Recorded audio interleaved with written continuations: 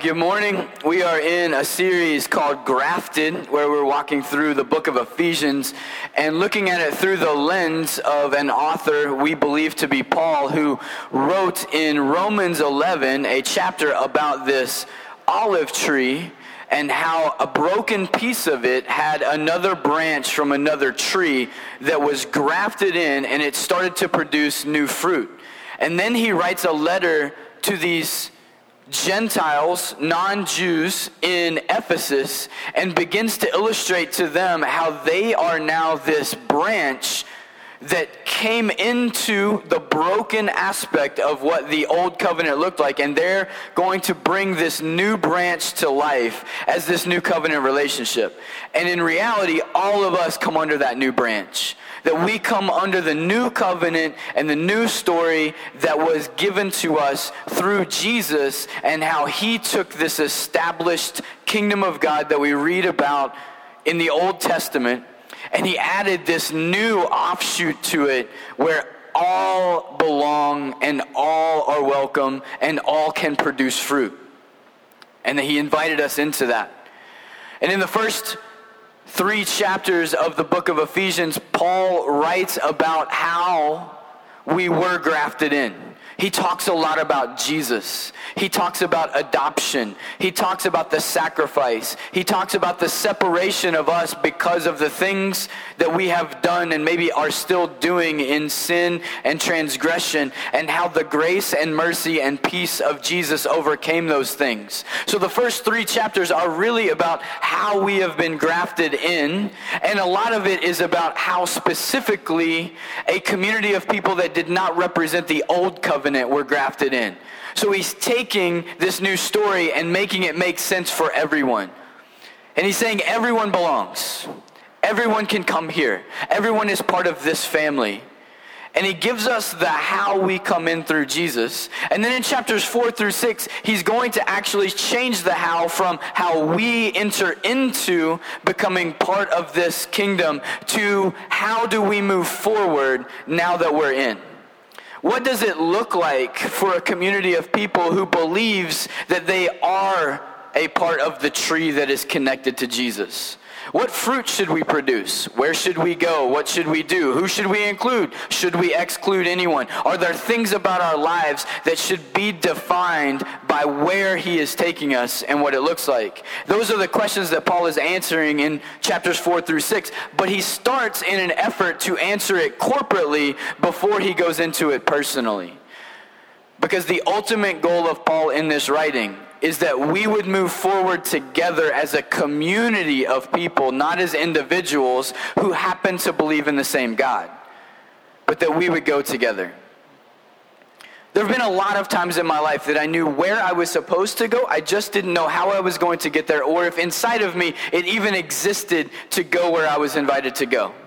I don't know if you've had any of those moments in your life where you had an adventure coming, a mission trip maybe, a marriage, the first time you're having kids, a first date. Do you remember that? The first one ever, right? 6th grade-ish, maybe. Check yes or no.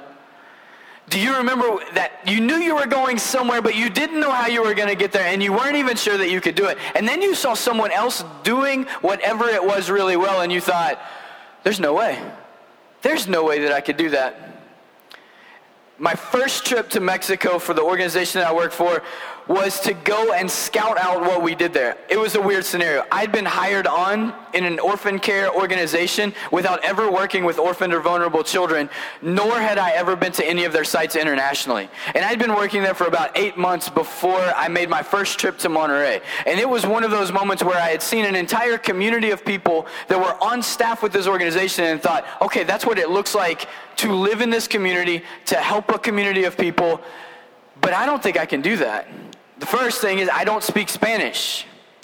So going to Mexico for me was a little intriguing because I was thinking, I'm not sure that I can do this. I got to the airport, and as I was boarding my first plane, I was handed a document completely in Spanish for these papers that you have to fill out for the forms to get into the country, and you have to keep a little piece of it so that you can get back out of the country, and it was all in Spanish. And I looked at it and thought, I can't do this. I can't go where you're inviting me to go because I can't even read the piece of paper. And I looked at the flight attendant and said, I'm going to need help. And she said, oh, honey, I'm sorry. I thought you were Mexican. And I thought, okay. I am not, but thank you. And so she gave me one in English. And I'm like, oh, okay, maybe I can do this. I arrived at the site, and a couple of days in, it was just my sweet spot then because I'm hanging out with children and playing, and we're doing all kinds of fun things. And then the director of the site comes up and says, one of our interns is leaving tomorrow. We're going to go climb a mountain for his last day. Do you want to come? And in Monterey, there are some beautiful mountains. The Saddleback Mountain is one of the coolest ones. It looks like it's a saddle that you can sit in the middle over it, only it's giant. I'm like, which one? The Saddleback? Are we doing Monte Canes, which is like a 12-hour, you climb, you rappel, you dive into a cave and swim out kind of adventure? And she says, we're going to do Via Ferrata. And I was like, what? Why are we speaking Italian now? In Mexico, in which I already don't speak Spanish. And she said, it's called the Iron Way. It's like a slate mountain that goes straight up about 1,600 feet. And in order to climb it, they have drilled rebar pieces of wire into the side of the mountain. And they invite you to climb it to the top. And when you get to the top, then there's a zip line from the top of that peak to a 1,500-foot mountain. And you take the 2-mile zip line, and then you do 3 rappels down. Are you in? Yeah, I'm in. This was 2009, and at our site at that point, there was no way for me to communicate home. So in one fleeting moment, I had the thought, my wife in Ohio with our child, we had one then, has no idea that I'm about to go up a 1,600-foot mountain, zip line 2 miles across this chasm, and then rappel down. I think she would approve. And so I signed off because we always agree on things together.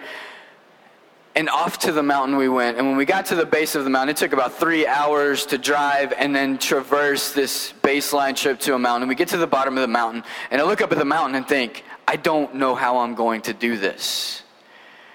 And thankfully, in that moment, a guy walks around the corner. I'm not sure if he lives in the mountain or what, but he just walks around the corner from this mountain with an aluminum ladder in his hands. I'm like, do you live? That's cool if you live in the mountain with a ladder. And he just walked over, leans the ladder against the wall, and tells us all that we're going to climb. And then our guides come out with these 2 giant backpacks filled with everything supposedly we're going to need to get up the mountain. The interesting thing about that day is I had a backpack too, and it was red. And it had all my stuff in it. And so I looked and I thought, oh, they have red backpacks and all their stuff's in it. And I have a red backpack and all my stuff's in it. It gave me this feeling of safety of like, okay, we're going to be good as long as we listen to the guides. And we started to climb the mountain. And after I finished that mountain climb, I thought, I know how to climb mountains now. And it's a story I've told often, and it's a story that has quite a few adventures in it. And it's a story that I look back on and think, if someone that knew me had actually seen how scary this was, they would have been completely freaked out by it. Because every time I'm in Monterey and I drive past the same mountain, I think, why did I ever climb that? That was the dumbest thing ever. Because it's massive. But I get a confidence that I know what I'm doing and I know where I'm going. Until I see other stories of mountain climbers, and then I see their stories and I think, I don't know anything. And I came upon this story, and this story really defines Ephesians 4 for me. So I want you to watch this video really quickly. I don't even know. I feel like we could just go to lunch and talk about that. Right? Like we should just be done. But it all comes for me from Scripture, and I just want to go into Ephesians chapter 4 first. I'm going to just talk to you about verses 7 through 10, and I'm going to go back and frame why we saw what we just saw. It says, but in verse 7, but to each one of us grace has been given as Christ apportioned it. This is why it says, when he ascended on high, he took many captives and gave gifts to his people. That's Psalm 68:18 that Paul is paraphrasing there. And then it continues to go and says, what does he ascended mean except that he also descended to the lower earthly regions? He who descended is the very one who ascended higher than all the heavens in order to fill the whole universe. As I read that in Ephesians 4, I'm reminded that it was Christ first who was in the highest place. Like he's the one who is just walking across the highest of the high mountain, the accomplishment over top of the accomplishment. And he lived there and he dwelled there and he could see all things and be in all places. And in order for us to see and be with him, he chose to descend and to come down with us. Not just so that he could tell us about the top of the mountain, but so that he could empower the church with gifts so that they could climb too. So that each one of us could ascend to the top of this experience and see what the kingdom looks like from where the Father and the Son and the Spirit sit forever and ever. That's what Paul is drawing in. He's saying, if you want to see what the church looks like following the path up the mountain to see where Jesus came from so that we can go where he has returned to. And the beauty of this passage is that Paul takes some words from Psalm 68 that actually say, from man, he, Christ, in Psalms it says that he received gifts from man. In the Psalms is what it would say, is that he received the worship and the praise because he had descended and that he had conquered and taken captives. That looks demonic in that part of the passage where it's like he punched Satan in the face kind of thing. And that it says in Psalm that he receives gifts from man for what he has done. But Paul says, wait a minute, actually, the word that we're looking for here is to give. That Christ has given gifts to people so that they can ascend as well. That's why I love this little video of watching a guy free solo, is because it's actually an oxymoron that he free soloed. He didn't. He spent months with his friends working out the path and figuring out when the optimal time of the year to climb would be. Researchers, scientists, former climbers, stories of those who hadn't made it. He used all of this data and brought it in to figure out when would be the time to actually make this climb. What ways can't you do it? So that he could find a way that we could do it. And then my favorite part of the entire video, it's contentious because I like the part where he's just standing on the side with his kind of arms out just going, hey, free, right here. Like, I'm just up here. But I think what I love more than that is his friend who goes first. Attached to cables, safe on the mountain, chipping away at anything that he can't grab, anything that would cause his friend to fall off. He's doing it and just knocking everything off. And you can hear even Alex in his voices on that piece where he says, halfway up, I'm just tired of it. I just want to climb the thing. The reason that he doesn't, his friend won't let him and he's tethered to him.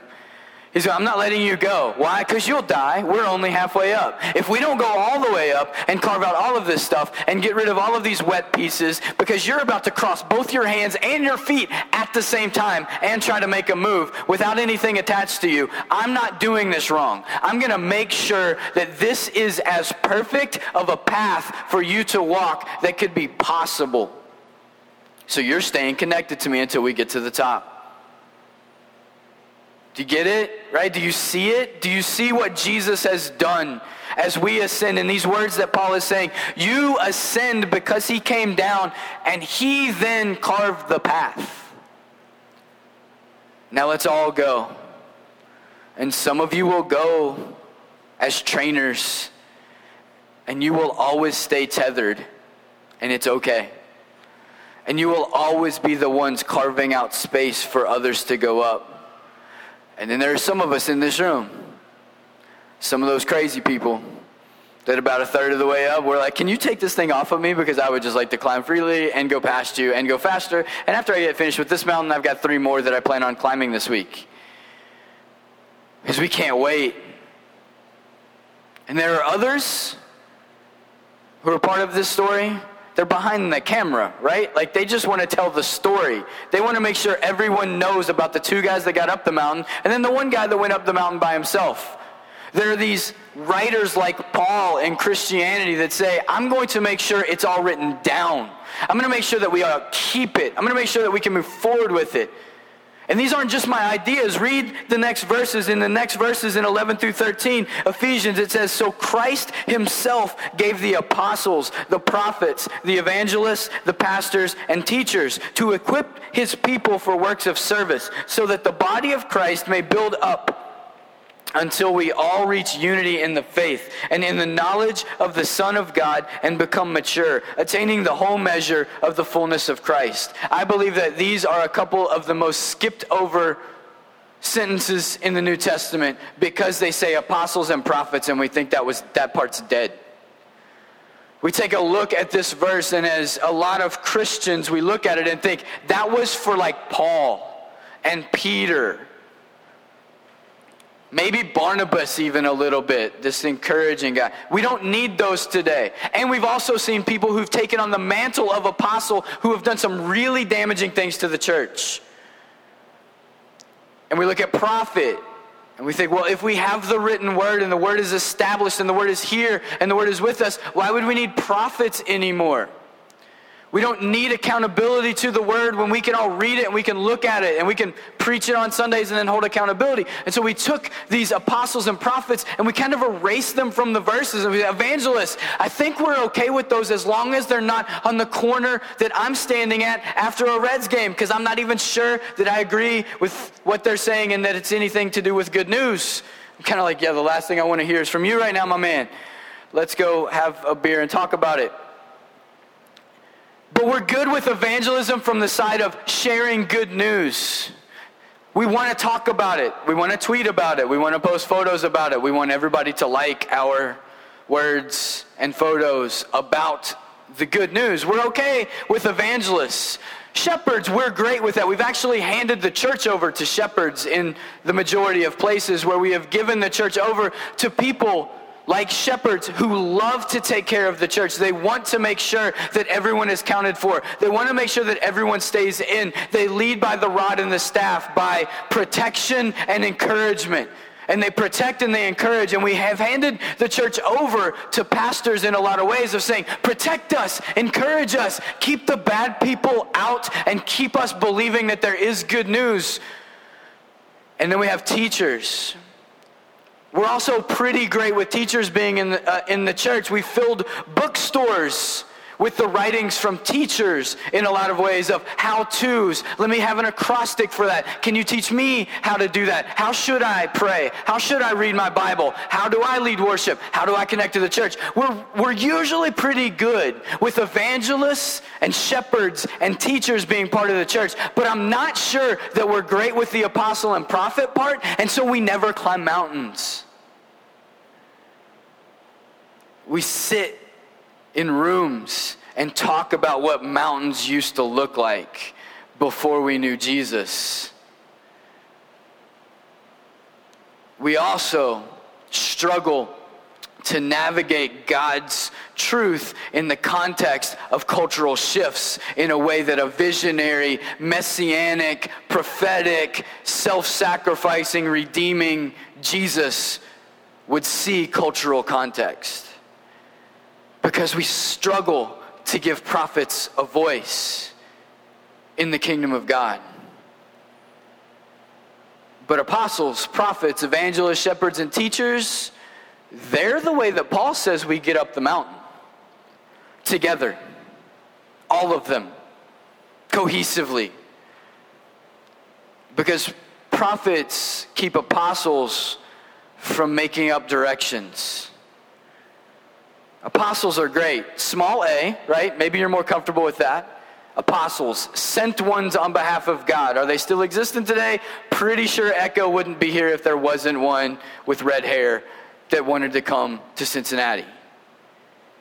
Prophets, do we need them? Yes, because we need that balance of someone saying, I see where you're going, I see what you love, but Jesus never said that, you're wrong.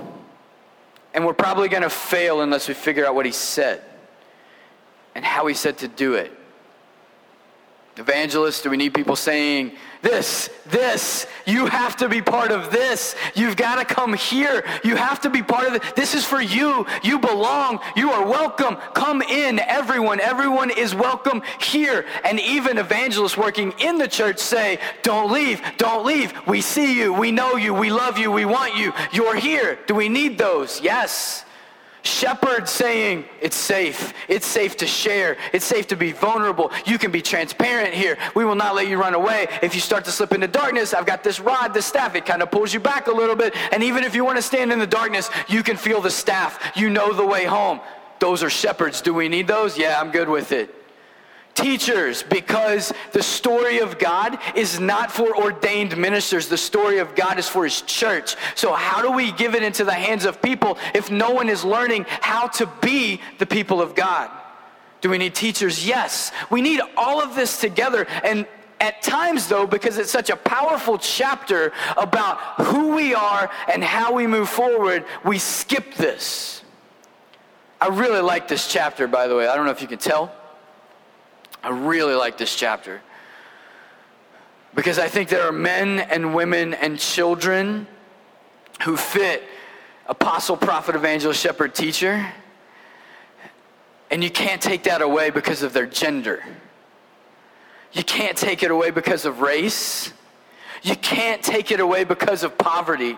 You can't take it away because they didn't grow up with a voice. You can't take it away because of what country they're from. You can't take it away because it's God-given and it's the only way we move forward. And so whoever is the sent one that goes gets to be the sent one that goes.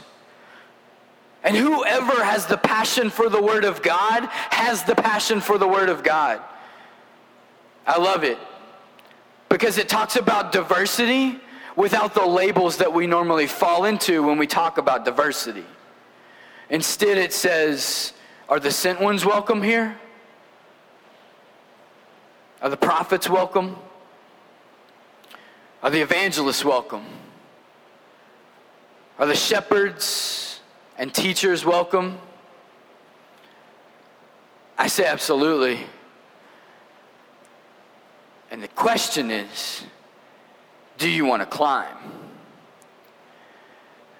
Because whoever you are in that scenario, you still have to get yourself to the base of the mountain. And you still get to be the one that has the tools and the resources to climb the way God invited you to climb. I'm standing at the foot of a mountain and I see two men with two really big red backpacks, and I look at my red backpack and I say, I have a red backpack. I feel comfortable now. In my red backpack are all of these things. An extra shirt because it had gotten really hot on the journey. I didn't think to pack one. I just had one on and had to take it off because it was really hot. 3/4 of a water bottle. I was thirsty. And yeah, that was all. I don't do sunscreen, so that wasn't even in there. I don't do bug spray, not there. I had absolutely nothing in my backpack that was either going to get us up or down that particular mountain. But because my backpack was red, I believed that I belonged.